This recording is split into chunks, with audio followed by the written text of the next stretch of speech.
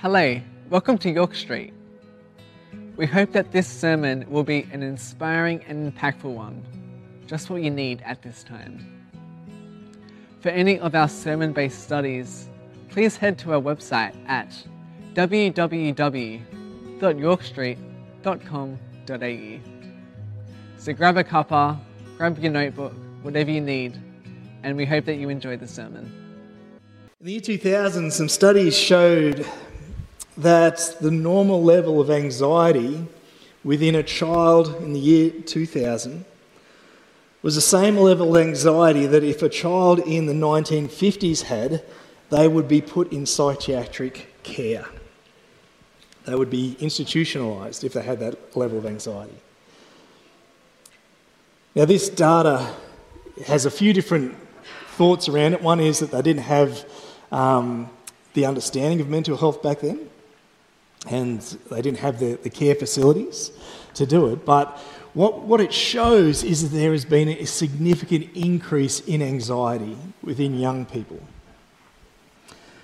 We'll read these next two upside down. We'll read the bottom one first. In 2007, we see that young people aged between 16 and 24, 1 in 4 will suffer a mental health condition that will need professional care at some point in that age demographic. So between the ages of 16 and 24, 1 in 4 people have to see a professional because of a mental health condition. The article above it was taken last year, it's 2022, and says that people aged between 16 and 85, 1 in 5 people will need professional care, which means if you're over 85, you're in the clear. Not really. What it actually shows is that if we take this data over the past 20 years or so, we see that mental health is deteriorating within society. And so today we're going to have the awkward conversation about mental health. Let's pray. Dear Heavenly Father, as we prepare to open Scripture, I pray that you would open our hearts, open our minds and open our spirits. Lord, I pray that you would speak to us lovingly and carefully where we need to hear it today, so that we can be who you want us to be and we can help others. In Jesus' name, amen. 3 sort of disclaimers before we dive into today's message. The first is that today, as we talk about mental health, we're not talking about the serious mental health conditions. Number one, we don't have time.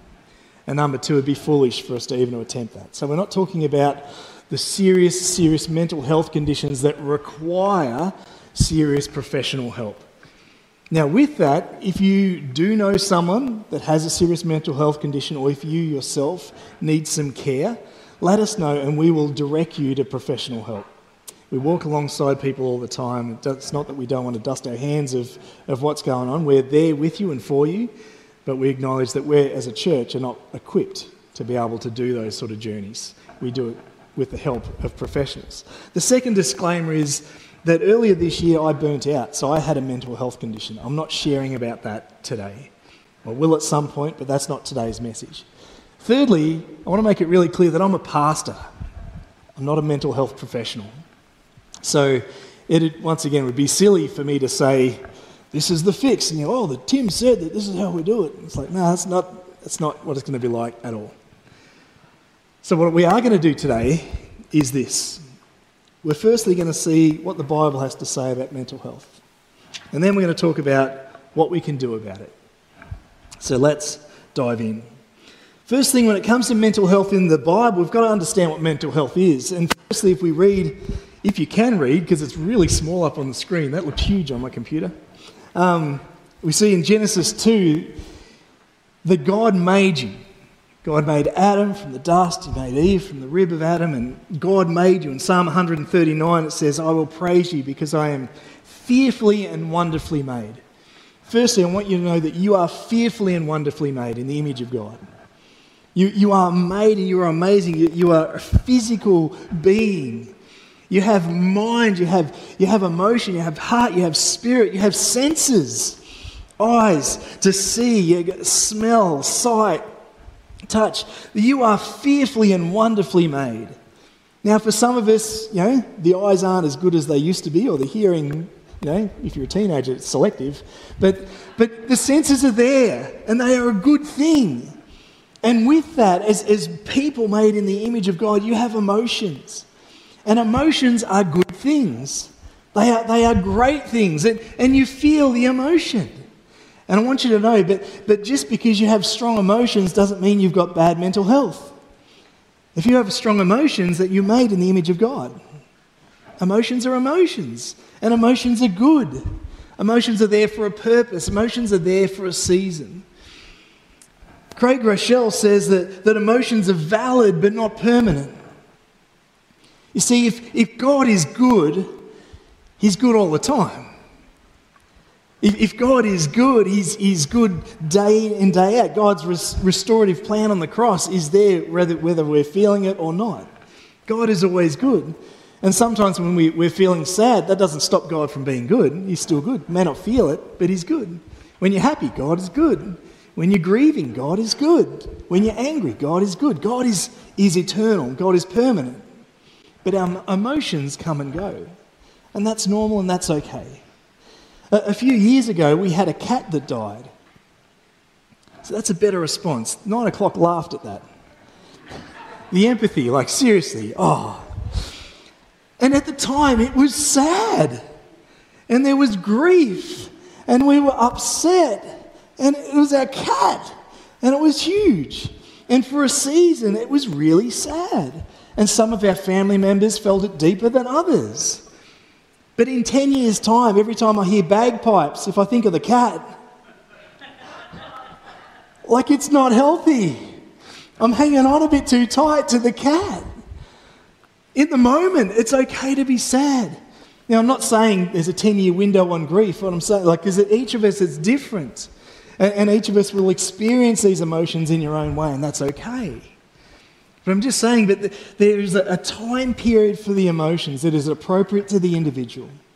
And sometimes if the emotion lingers too long, that can start to affect our mental health. Today we're going to see just how that plays out in a passage in Scripture. Now, to set up this passage in Scripture, we're going to read about a guy called Elijah. And to give you the backdrop to this story, Elijah is a prophet of God. And God has sent Elijah to speak to the king at the time and to say, hey, you are doing the wrong thing. You're actually worshipping a different God, a false God, and you need to change your ways. Now, the false god at the time was called Baal. And Baal had his own prophets.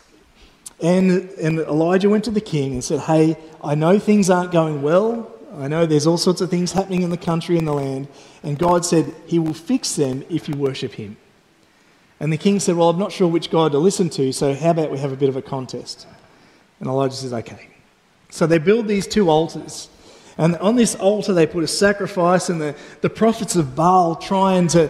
The deal was, if your God is real and the most powerful God, what will happen is, all of a sudden, without you touching it, the altar will burst into flames and the sacrifice will burn up. And so whoever does that's good, but I'm going to give you some fine print on this deal, on this contract. And the fine print is, if you lose, you die. That's a kicker, right? Make sure, just read the fine print, it's important. And so this is what happens. The prophets of Baal are dancing around, and Elijah's sort of actually revving them up a bit and telling them to do stuff, and they're doing all sorts of weird stuff. And he's like, maybe your God's asleep, Sing louder, jump louder, do more. And these guys are in a frenzy. Nothing happens. It gets time for Elijah, and Elijah says, what I want you to do is, on this altar, I want you to dig a trench all the way around it, and I want you to dump water on it, heaps and heaps of water. So now the trench is full of water, the altar is covered in water, the sacrifice is covered in water. And he prays to God, God, show this king that you are real, so he may change his ways and the people will follow you once again. This pillar of fire comes flying down on the altar and not only burns up the sacrifice, but burns up all of the water and burns up all of the stones, and there's this smouldering crater in the ground. And God shows his power.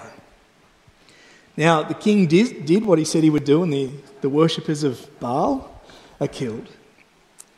Then enters the queen. Now, the queen liked Baal.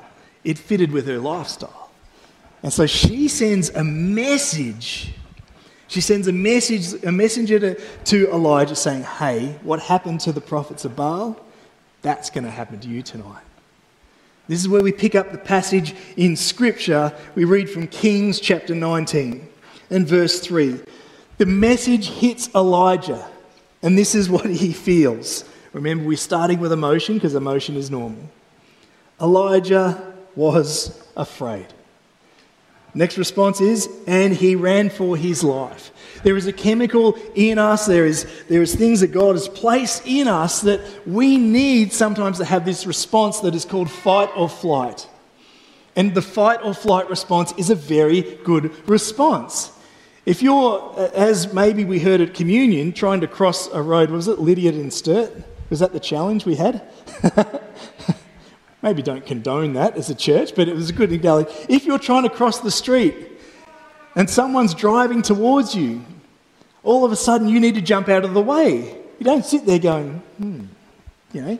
There is a response that God has given you and created your body with the adenosine triphosphate glands within your muscles that they just react. And that's the instant energy that you have that you can just launch, all of a sudden jump. You can only do it once or twice because then you start, that's the lactic acid system kicking in. But you've got this stored up energy in your body and all of a sudden you can act out of this fight or flight response. It's normal. It's meant to be there. You jump away from a car if something's happened, fight or flight. It's a good thing. And we see Elijah is afraid, fight or flight. He flights. He flights for his life. He's out of there.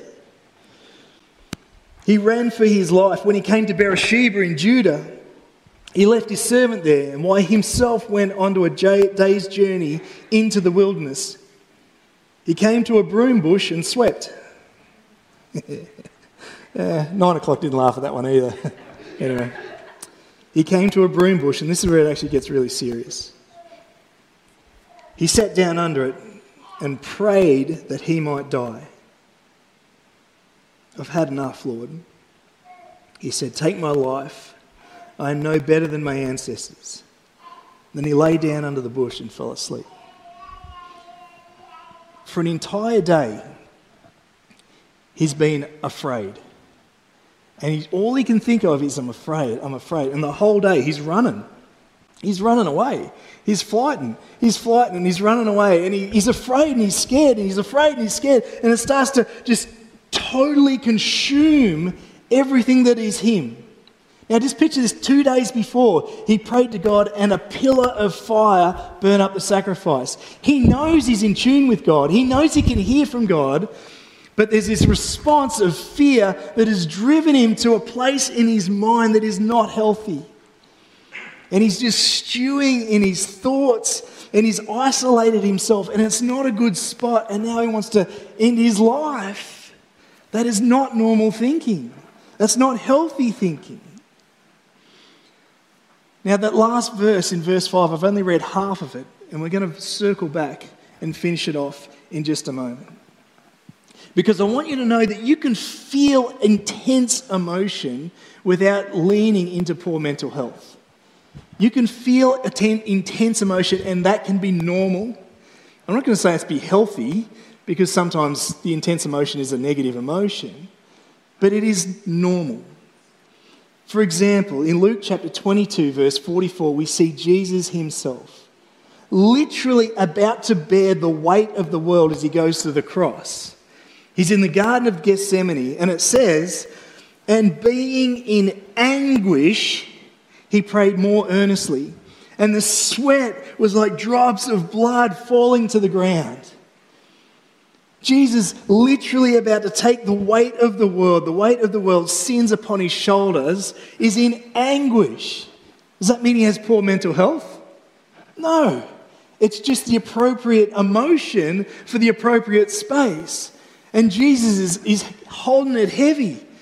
And he's sweating and he's sitting in the emotion appropriately. And he's praying to God. He's doing the right things, but he's got this intense emotion. Which brings us to one of the first things that we can do about it is follow the example that Jesus gave us.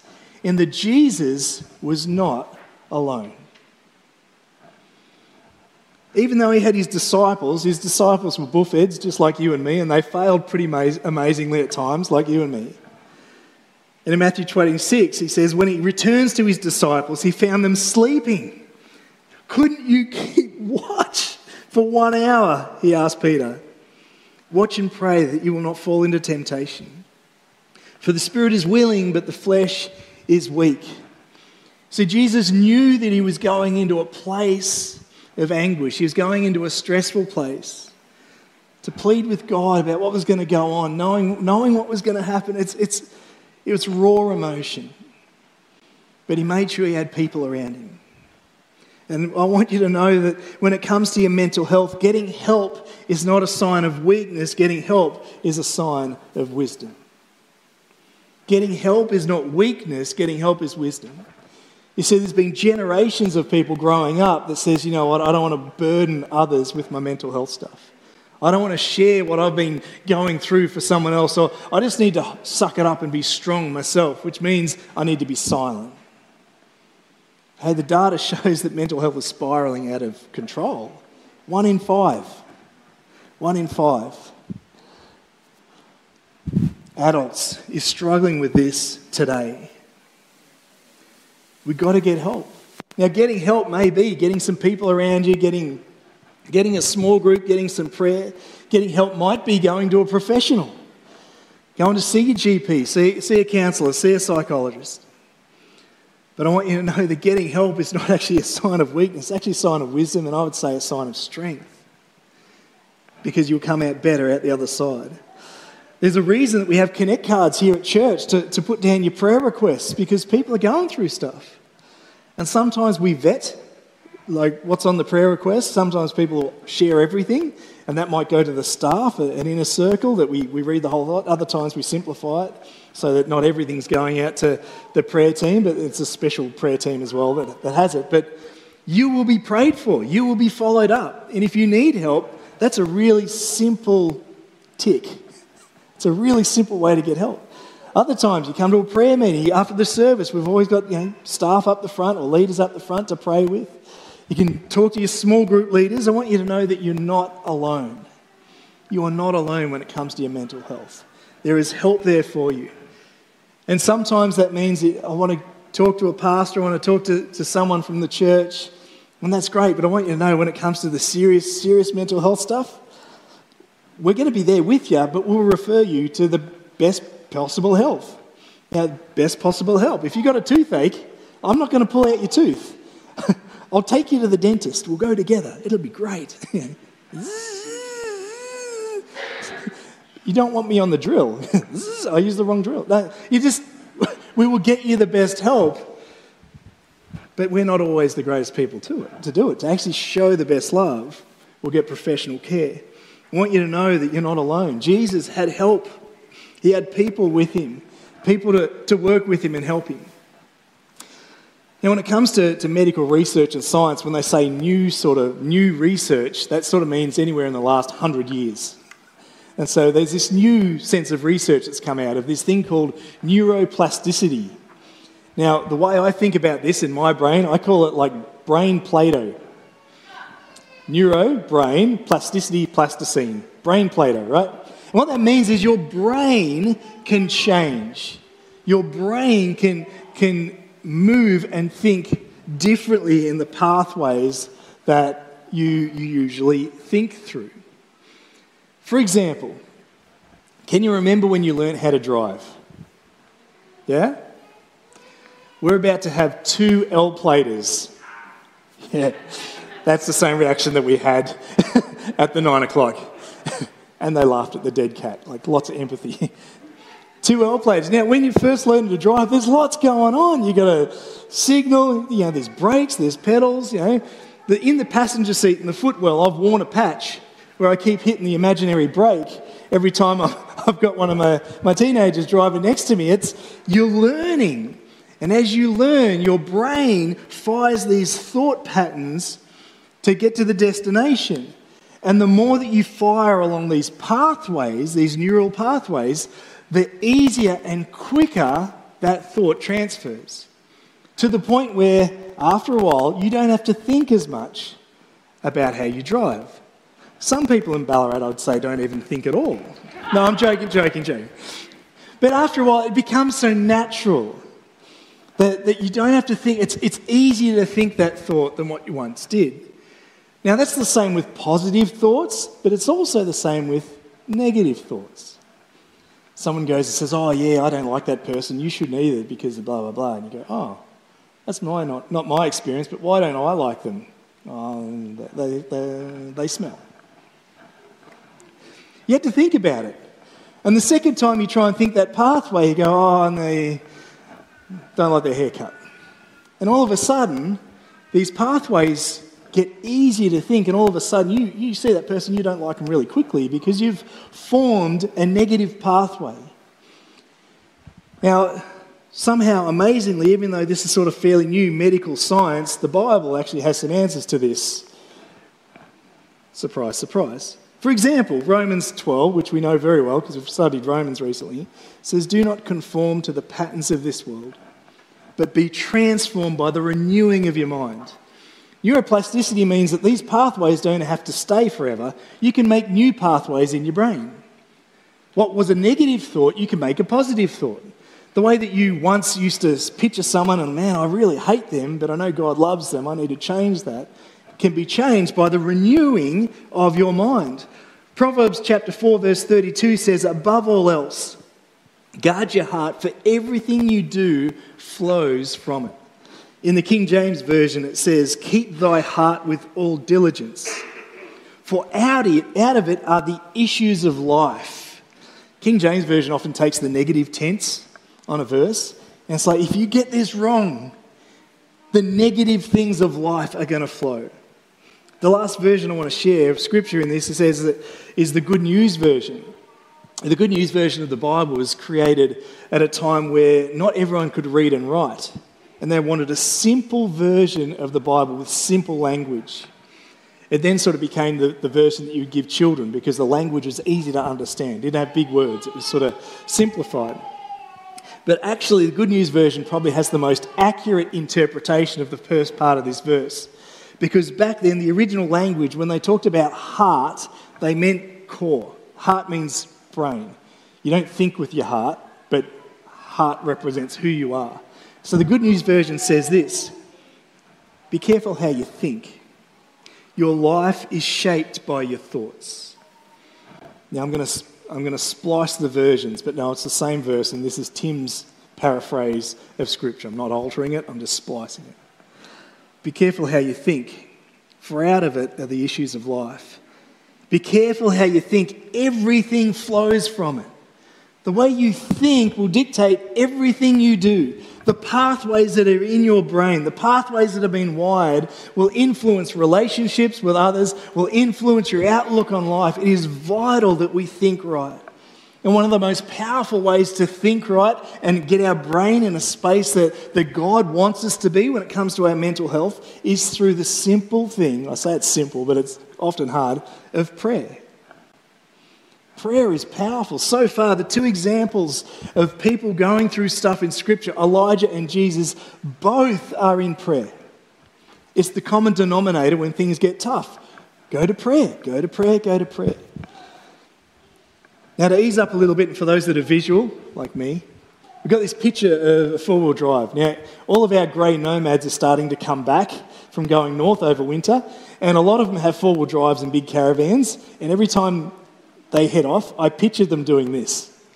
I know it's not true, but I still like the idea that this is what they're doing. There's old grey nomads off the road, and they're probably on freeways going to really nice caravan parks up in Queensland, but anyway.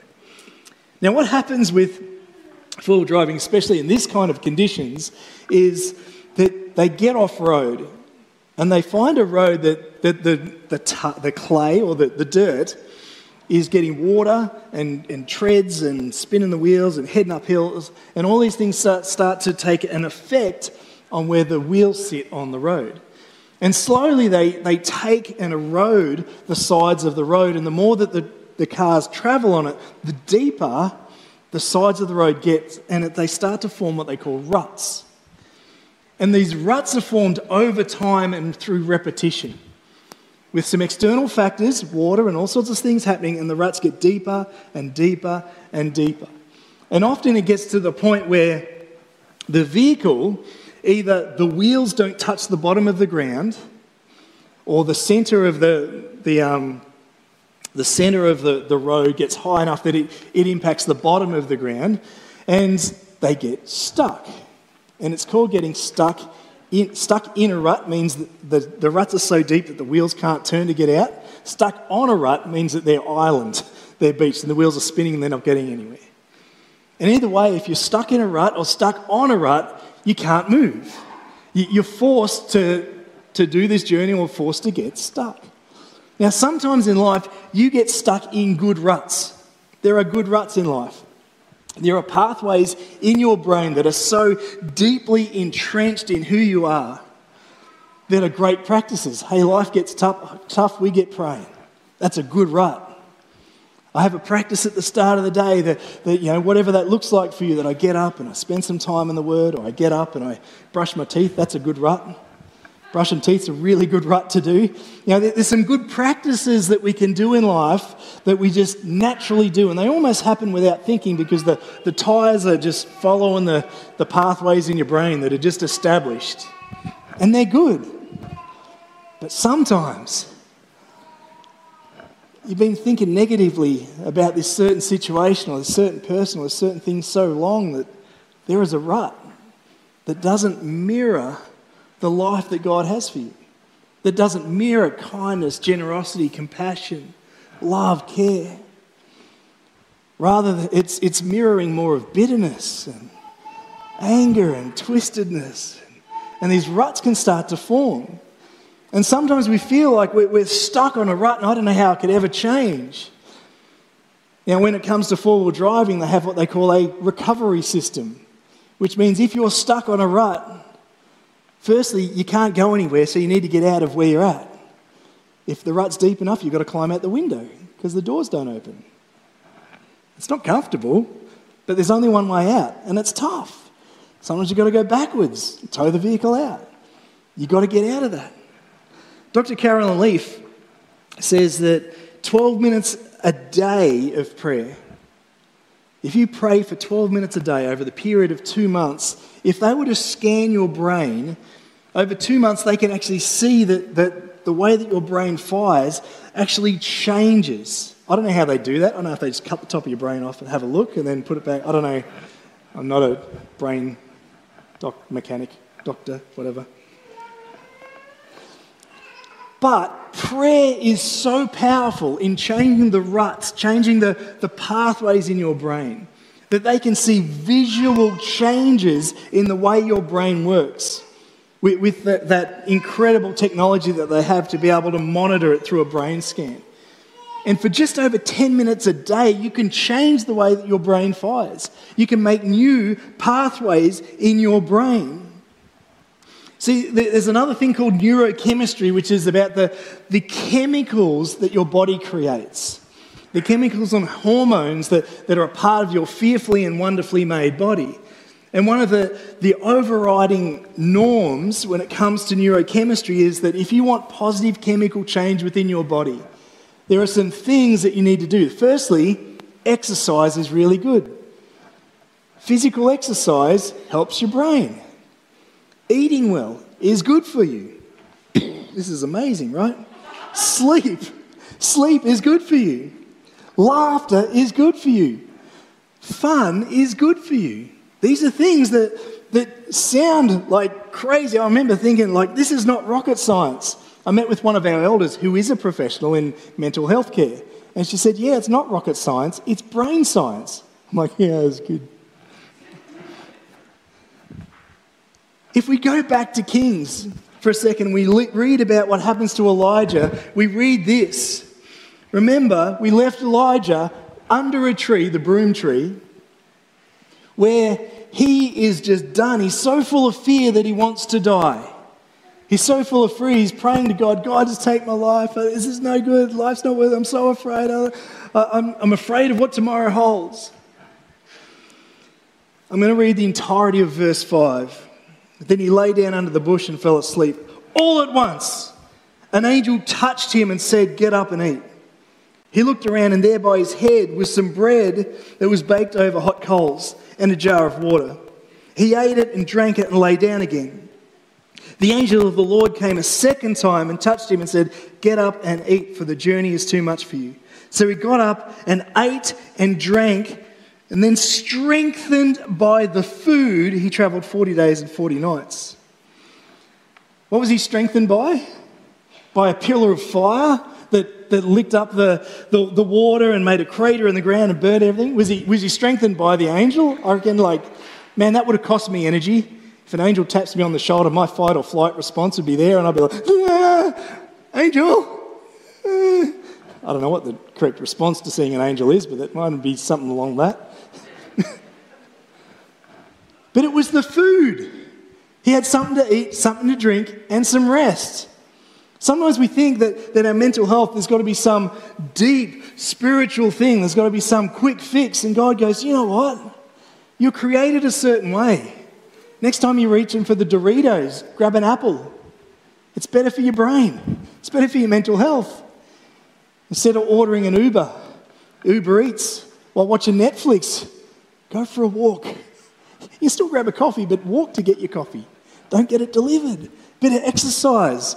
Stop watching that show at night time. Get off your phone. See, I'm preaching to myself.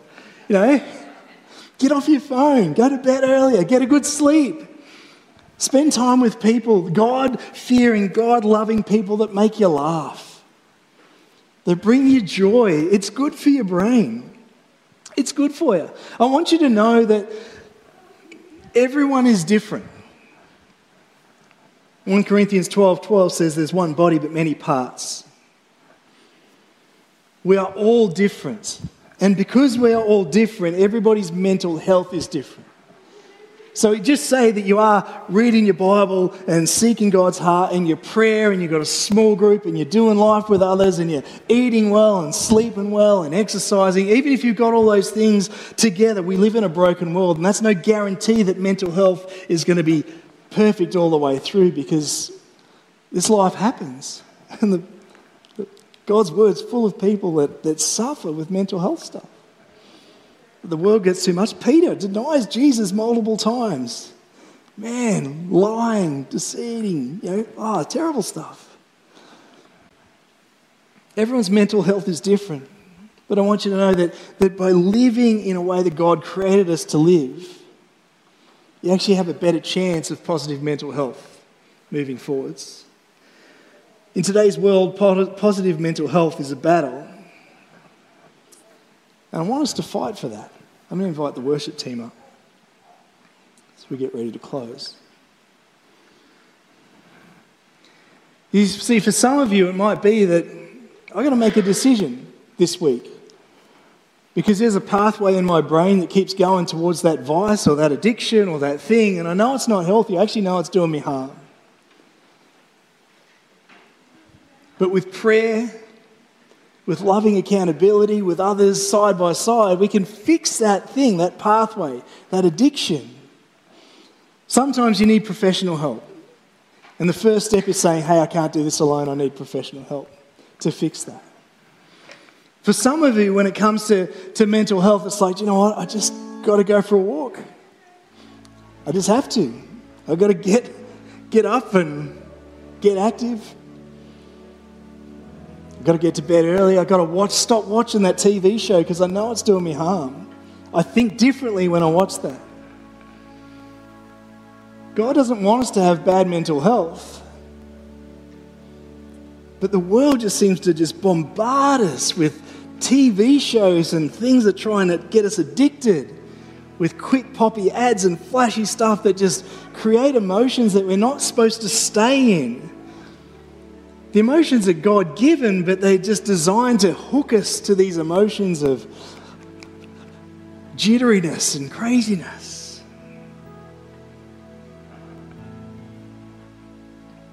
And I want you to know one of the greatest ways of fighting mental health is by being the church.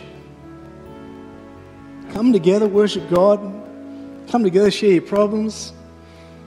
You don't have to be here on a Sunday, although this is pretty good.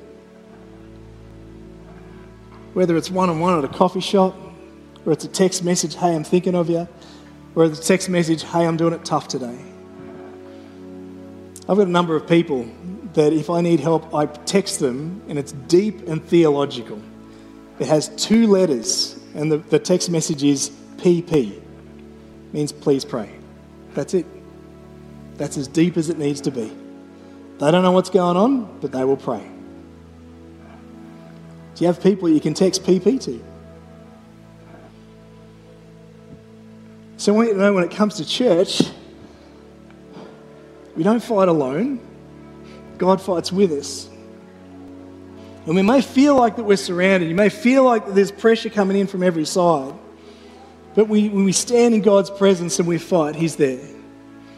When we call out like Elijah did, God is right there. You don't even finish the verse where Elijah's like, I don't want to live. God's like, I'm right there for you. And God's right there for you. I want you to know we can fight. We can fight by worship. It's how we fight our battles. We don't fight our battles by ourselves. We don't fight our battles by running away. We fight our battles by being the church, by being who God's called us to be. So let's stand and sing as we fight the battle of mental health.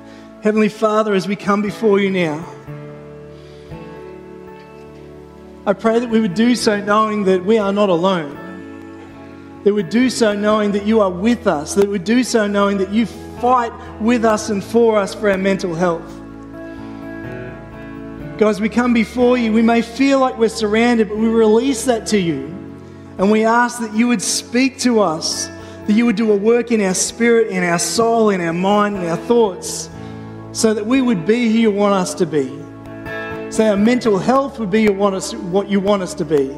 And we would be joy and laughter and salt and light to this world. In Jesus' name, amen.